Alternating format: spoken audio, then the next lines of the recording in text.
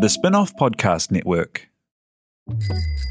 Ready to rediscover the joys of cycling? With over 300 kilometres of cycle paths across Tāmaki Makaurau, jumping on your bike and going for a ride is such a fun way to discover the city from a different perspective. Cycling is getting more and more popular across Auckland, so now's a great time to join the hype and give cycling a go. Head to at.govt/cycling to find your nearest cycleway today.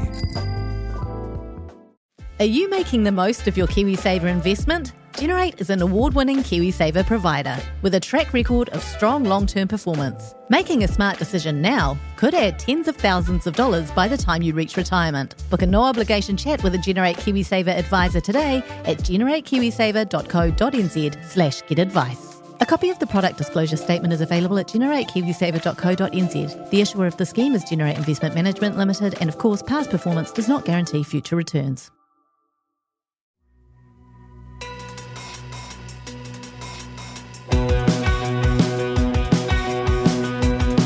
Nau mai, hoki mai, ki Otherfold, e mihine, ko Duncan Grieve, tōku ingoa. My guest today is Paula Browning, who is the chair of an organisation which, you know, even the sort of hyper-informed listeners of this podcast might not necessarily have heard of. It's called We Create, and it's, I think, done something quite clever, which is to sort of reconceive of itself as a sort of an advocacy for the fundamental value and particularly the economic value of a giant raft of different sort of sectors and subsectors and what have you that ultimately create a sort of, or ladder up to sitting under the umbrella of the cultural and creative sectors. So they include things like design, advertising, media, film, television, gaming, fashion. But if you think of it and it sort of fits there, it's probably in there. And cumulatively, various sort of studies put the value of the sector at around $15 billion. So, you know, these numbers are always kind of hard to kind of put a precise value on. I'm sure if you did some kind of meta study that was of all of the different industries in New Zealand and the value of them to New Zealand, they would come out a lot larger than GDP. But setting that aside, the thing that's under, you know, the galvanizing force underneath We Create is, I think, a very important one, which is to sort of get government in particular to sort of recognize the value of creative and cultural sector work, and particularly to create a joined up, coherent strategy that helps realize it and views it as an opportunity for growth and for exports and for all the things that we want our economy to do, in the same way that we currently do with agriculture or with tourism. And to do that, they've got a briefing for and a request from whoever the next government might be, and that's to have a minister to represent the cultural and creative sector. And it's a minister, not a ministry. They're not asking for a huge new bureaucracy there, which would inevitably overlap with some parts of MCH and MB, but just someone who can basically listen to and advocate for the potential of the sector and try and get a sort of joined up strategy that works across different aspects of government. And it's a really interesting idea. You know, National talking about a minister for space. Why not something a bit more earthbound as well? So that's essentially what the meat of this conversation is about. We look at what the government is currently doing across a whole bunch of sectors, and honestly, it's kind of a mess. There's parts of government that are, you know, in this space that are about funding specific projects and not others. And there's others that are about giving big tax rebates that are really available to anyone, provided they meet the criteria. There are whole other parts of the sector that just have absolutely nothing. And there are still others where not only do they have nothing, they don't even really have an economic opportunity to exploit, because there is, you know, like earlier today, I met with these TikTokers who have a huge audience and genuinely are starving, like literally are not eating at all, because there is no way to monetize these huge audiences that they built up for this, powerful Chinese-owned technology app.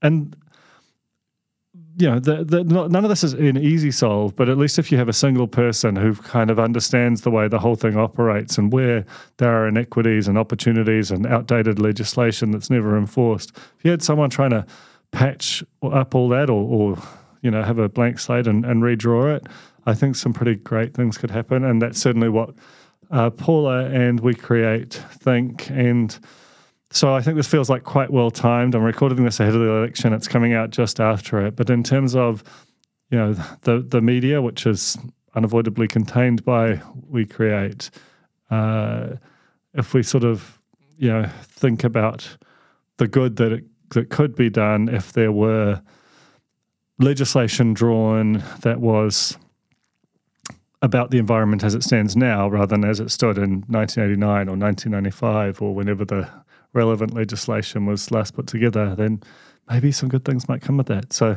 that's what this discussion about. This is Paula Browning, the chair of We Create, here on The Fold. Tēnā Paula, welcome to The Fold. Kia ora, Duncan, lovely to be here. I was wondering if you could start by telling me about the genesis of We Create and sort of what sort of forged it. Yes, certainly. So We Create started out as the Copyright Council of New Zealand way back in the 90s when the Copyright Act first came into being in Aotearoa. And my first connection with it was when I started at Copyright Licensing New Zealand, which is the licensing agency for publishing and more recently for visual artists. And by default, I became the treasurer of the Copyright Council, guilty of being an accountant in a previous life and love a number, but no good at being an accountant. So we had some meetings of the Copyright Council, and I'm like, as somebody who wasn't from the creative sector, I didn't quite get it, why we were talking about law when the organisations that were represented in the Copyright Council were making these amazing things like screen productions and books and music, and why were we only talking about the one piece of it? So a friend of mine from the recorded music industry and I got together and went, let's see if we can convince people to do this differently, and We Create was born.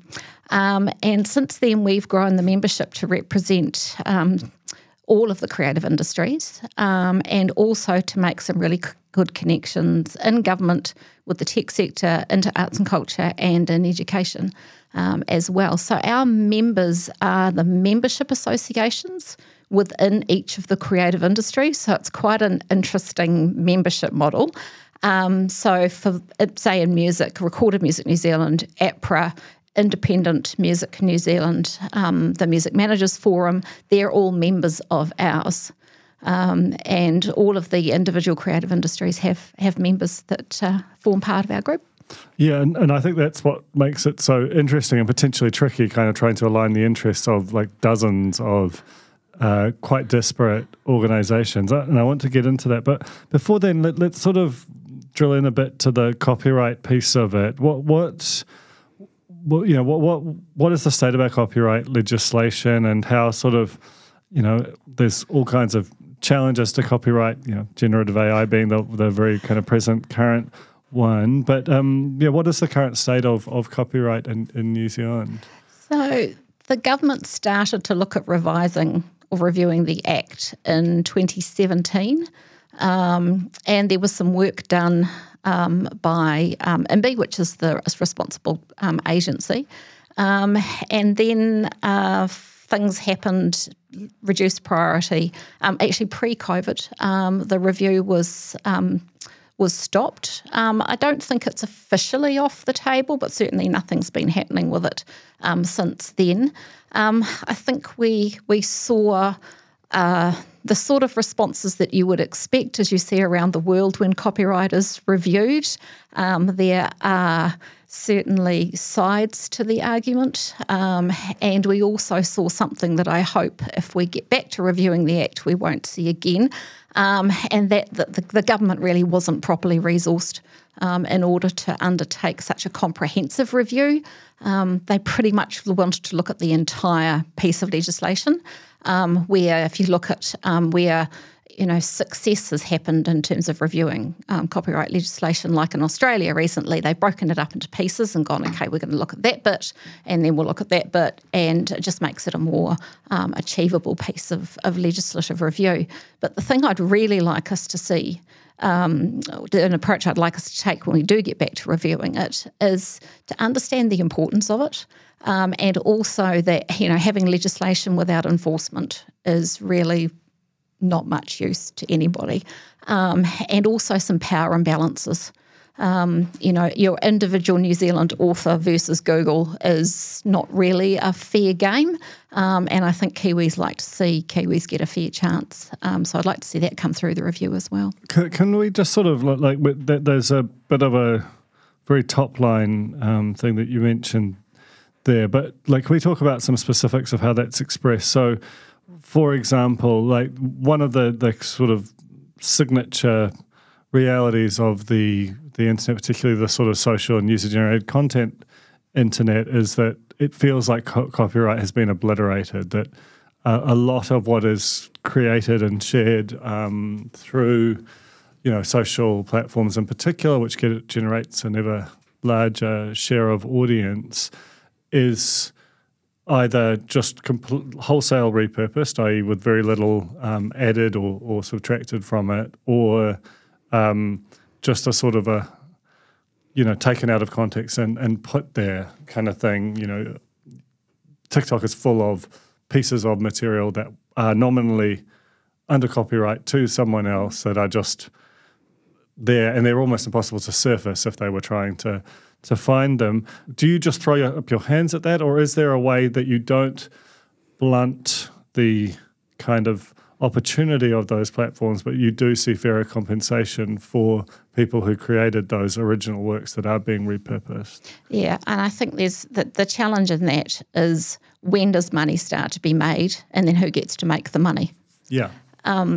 So, the money gets spent in developing the technology. So obviously there's an investment there by the social media platform, but then it's just a platform without content, right? So whose content? Where does it come from? Is it, in some cases you have willing participants who know what they're up for, and the content that they're putting there, that's fine. That's the game they want to play. I think when there's money being made and that money is not being fairly shared, then you start to see people going, well, why should I play there? And actually, I don't get to negotiate how I play there, because, there's terms and conditions that are the same for everybody. And if I want to be there and that's where my audience is, or that's, where my messaging sits best, then I don't really have a choice. And that's why I think we've got more diversity now in that space than we've had before, but we certainly don't have the business models that are fair to the creator if the creator chooses that they want to be paid for what it is that's in there. And the bit that always gets me with these companies is it's technology, right? So they know exactly what's being watched, who made it, and if you wanted to, with somebody with collective management experience like I've got, if you wanted to share the money out, you've got all the data you need to do it. So it's not like they can't say, oh, we don't know. They could say, it's just about where the money ends up getting. And I think, you're starting to have, it's not social media, but, platforms like Spotify, you are actually starting to see conversations about, well, what is actually fair? And making sure the creator has a stronger voice in that. Yeah, so Spotify is becoming creator economy, even if it's not, and user-generated content, even if it's not social in the same way some other platforms are. But, there is an example in YouTube's revenue share model, which does seem to kind of actively incentivize the right things, and there are people able to make a living on it in the way that they can't really off of the likes of Facebook, Instagram, and TikTok in the same way. Do you think that kind of some sort of regulator that forces more data sharing and kind of brokers more equitable agreements in that regard? Because the music industry, for example, with TikTok has managed to kind of interact with it in a way where that's becoming a significant revenue pipeline, but there isn't a, film, television, other creators don't share in revenues generated by the platform to the same extent. Yeah, I think that the development of new licensing models, so we've got primary sales models, or we've got free. Yeah. And in between all of that is licensing. And what does licensing look like? And I don't think those models have evolved in the same way because of that power imbalance. You haven't been able to bring people to the table. And I know you're passionate about the media bargaining code and, the mechanisms that are needed to bring, organisations, particularly ones who aren't based here, who you can't get into a room and have a commercial conversation with. What are the levers that are needed to bring them to the table, or just to have a fair negotiation around licensing. And I think licensing is, coming from the publishing industry, you've seen it in the ebook market as well, where libraries now license most of their content. They're not buying it, they're accessing it digitally, and they're paying a license fee rather than a primary sale fee. And it's actually a nice, midway is not the right number, what the right way to describe it, but it's a nice in-between mechanism that means people are getting paid, but you're not having to pay necessarily the same rate as you would if it was a primary sale. And it solves the access issue, right, in a way that's fair for the creator. So the world gets access, but the creator gets paid if they choose to be paid. And licensing, to me, is pretty much the answer to everything. Yeah, well, I'm sure we'll touch on that again. But let's kind of go back to that sort of foundation piece with We Create. Some of the numbers that you talk about, you basically, the reason I've got you up here, there's a briefing that you've kind of created for whoever the incoming, government is, and a suggestion of a new minister. But I guess before you get to do that, you've got this huge, your scale comes from having a lot of different sectors and organisations represented. But how do you align that, this very large group, which often can be arguing within it's amongst itself or even within an organisation, to the point where you can have everyone, agreeing on something to be put down like this as in front of an incoming government? So we only operate at a sector level.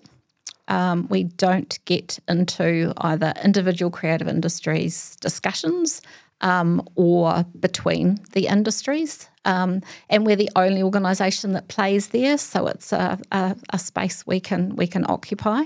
And for us, which is why we've put out this ask for a Minister for the Creative and Cultural Economy, it's about demonstrating value and the importance of the sector. And at a sector level, and you'll see this probably even within your teams, it's more of an ecosystem than it is an individual sector, say like dairy, where people move around in it. And, it can be a media one day, book publishing the next, next minute you're blogging for something, and it's not linear. So the parts of it move a lot.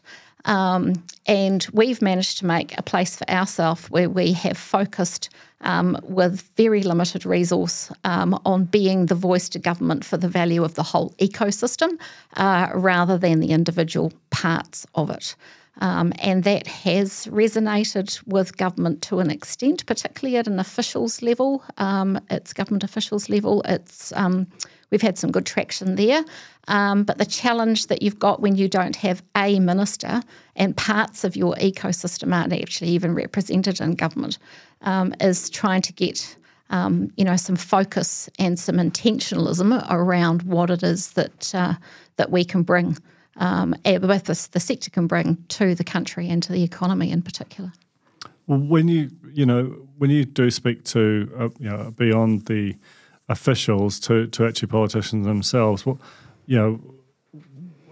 is the idea of a minister for the creative and culture sectors, is it a new one, and how has it been received when it's brought to them? Yeah, it would be a new portfolio, and the intention would be for it to have a high cabinet ranking, and that's to get the priority on it. so that it is absolutely seen as contributing to the country, not something that is about, and I don't like the F word, the funding word, I like I for investment.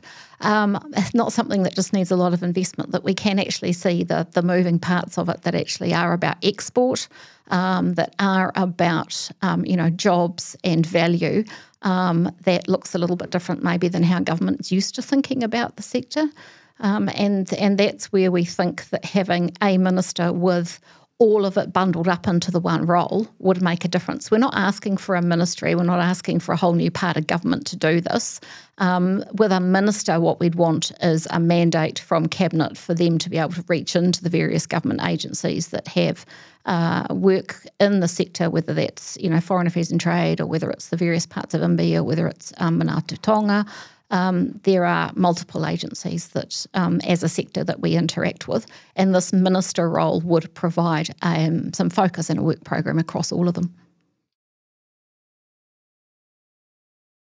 In terms of the makeup of your member organisations, and particularly the scale of the financial elements of them, the biggest one by far, which represents more than half of the revenues, which I think is around 15 billion, that you 10 billion of that is design alone, which sort of surprised me in a way, but I guess it's about how you sort of define that. Do you want to talk about what's inside design in particular, because that is such a big number?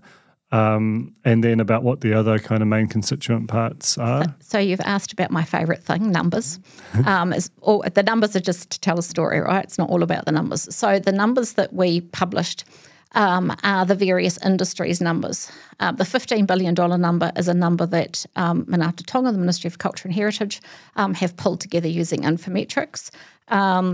And then there's the individual industry numbers that they do for themselves. Those reports are not compiled using the same methodology. So the design report actually talks about the value of design to the country, where design is the design sector itself plus design that happens elsewhere in the economy. So that is an overall value of design to New Zealand, not just the design industry piece. We did a similar piece of work when we went back in 2016 and tried to get government hadn't valued the sector for years. And we got the New Zealand Institute of Economic Research to do a number, and at that stage it came in at $17.5 billion, but equally that was about the value of creativity to the country. So this can get quite woolly quite quickly. It can get very woolly. The interesting thing, I think, from, in terms of our discussion of the value of creativity to the country, is a third of creative professionals work outside the creative industries. So design team at Fisher & Paykel. It's where creativity is happening in the economy outside of the creative industries. It's also important, but the bit that obviously interests us the most is the core value of the sector. And design is obviously a big component of that. What are some of the other chunky pieces? Well, screen is the logical next one. And again, it just comes down to what you include and what don't you include. Big discussion in the industry at the moment. Everything you consume on a screen, is that screen? Or is screen traditionally like film as it was? Does it include TV, put games in there?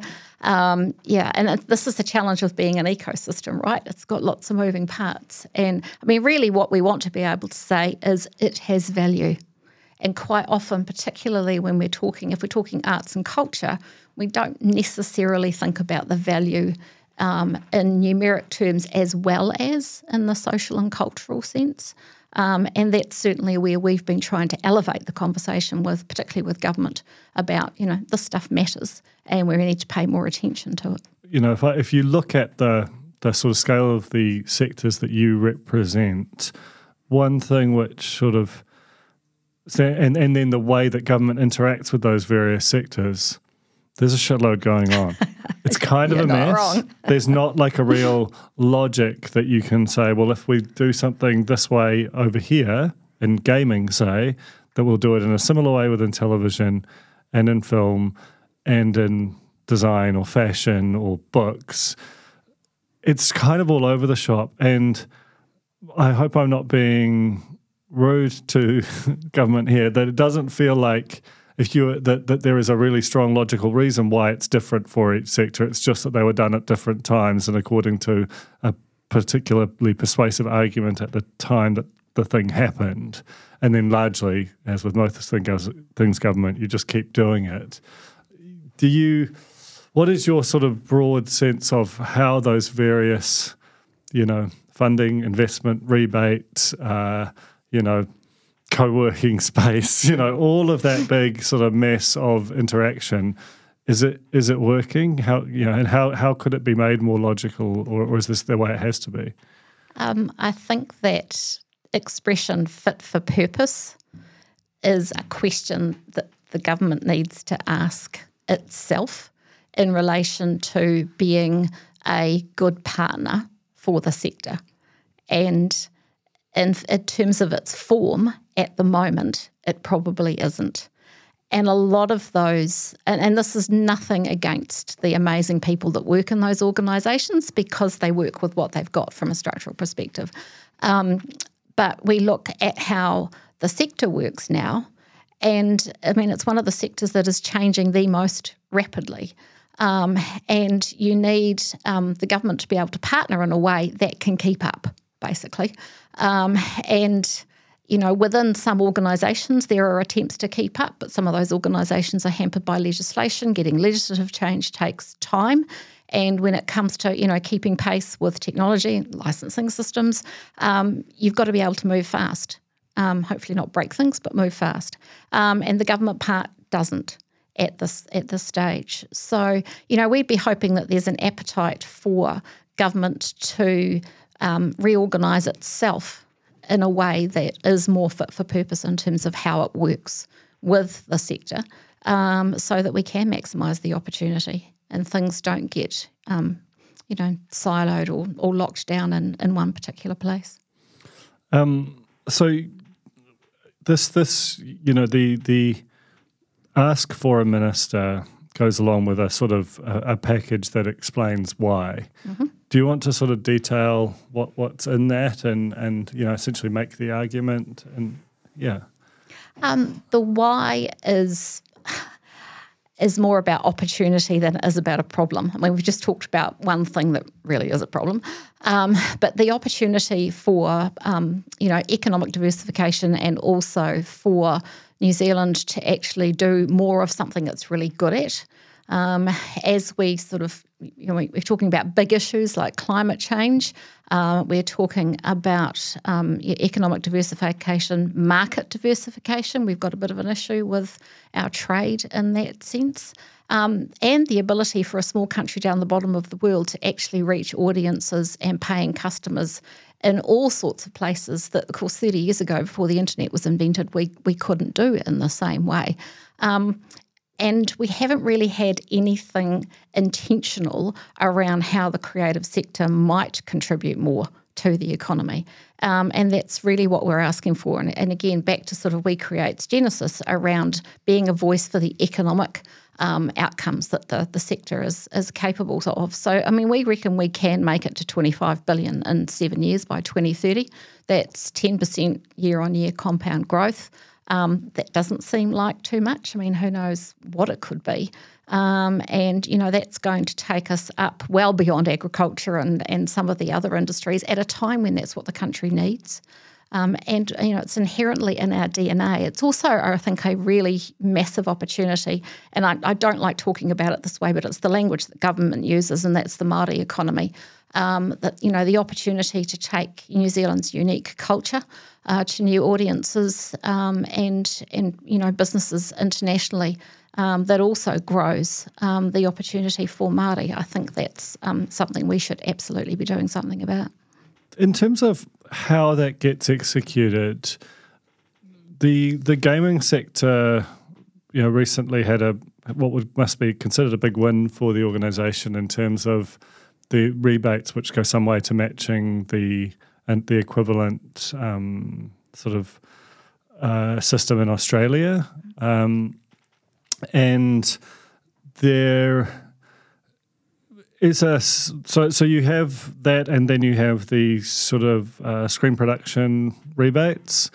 then you also have this whole other piece that is much more about what comes under the umbrella of sort of picking winners kind of thing, where whether it's New Zealand On Air or Te Mangai Pahu or the Film Commission, and there are other equivalents too, where the government sort of hears bids and then you prefer the term investment to funding, but often they still use the term funding, but they basically wholly fund some things and don't fund others at all.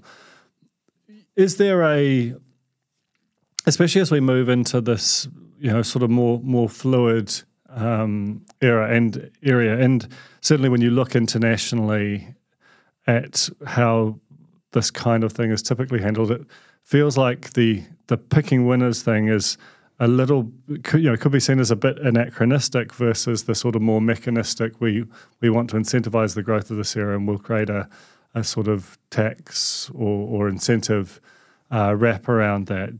Does WeCreate have a perspective on which of those approaches it thinks is more sort of efficient or more likely to achieve that sort of regular step change growth? No, we don't. We're not a participant in that system ourselves. And I think the thing for us is the responsiveness of it, and being able to get a footing in being able to compete internationally in areas where maybe we haven't been able to, or where, like with the games rebate, we had a great start in terms of what the industry had done for itself, but in order to get that next level of scale, some action was required, and that was what was needed in order for that particular industry. I think it's back to the point again about the responsiveness and being able to move quickly and having mechanisms in there, and it's always difficult when it comes to government, right? Because the taxpayer is always looking at where the investment goes and what the value of that investment and the return was. But these are all the sort of the roles and the industries that we're talking about. They're the jobs that we want. They're the highly productive, highly scalable type of industries where they can do so much more when there's the right sort of wraparound mechanisms with them. What that looks like and how that would work in the individual industries. Again, I don't think we've had a conversation about that. We keep doing similar things, but we don't sort of question whether or not it's as effective as it might be in some areas. And coming from the publishing world, as I did, there's nothing for publishing. Publishing doesn't have a home in government. Do we know what international publishing looks like? No. Does the government understand it? No. And yet there's there's amazing things that could be done. And particularly, I think, we're looking very outwardly, especially around the export side of things. And we don't have trade. We don't have a trade mechanism for understanding digital trade or understanding what exporting digital from down the bottom of the world actually looks like, and how we can grow that and what the support systems around that need to be either. So I think there's a conversation to be had, and that's, again, the reason for asking for a minister is I think the industry ecosystem's ready to have that conversation. The government probably needs to be coming a little bit further, and you would hope to see some leadership with that minister in starting that conversation. So the sort of flip side of all this, I don't know if you read, there's a recent Matthew Hooden column in the New Zealand Herald, which talked about what he described as a peculiarity in New Zealand's sort of political business access where, as he described it, a lot of New Zealand businesses spend an inordinate amount of time interacting with and thinking about and talking to or lobbying politicians for regulatory change in a way which would be sort of unimaginable in a lot of other economies. And this goes to that sort of fairly well-known New Zealand Initiative or Taxpayers Union critique of things like the screen production rebates, which is essentially that that because there is no tax left over, or because it's basically recycling the tax revenues which are generated by it, that the opportunity cost to New Zealand of having a lot of our best and brightest in that sector is, such that, if every sector was to behave the same way, we'd all have great jobs and we'd have no tax revenue. That's the sort of critique of it. What is the answer of we create to that idea that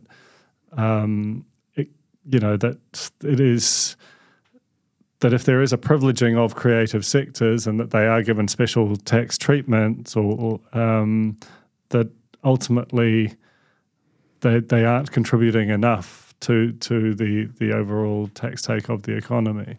I can't say that is a specific question that we've ever asked ourselves, and it's not really where we get too involved in. I think some of that comes back to a value discussion where there's a perception that the value that is generated isn't sufficient to justify the investment in it.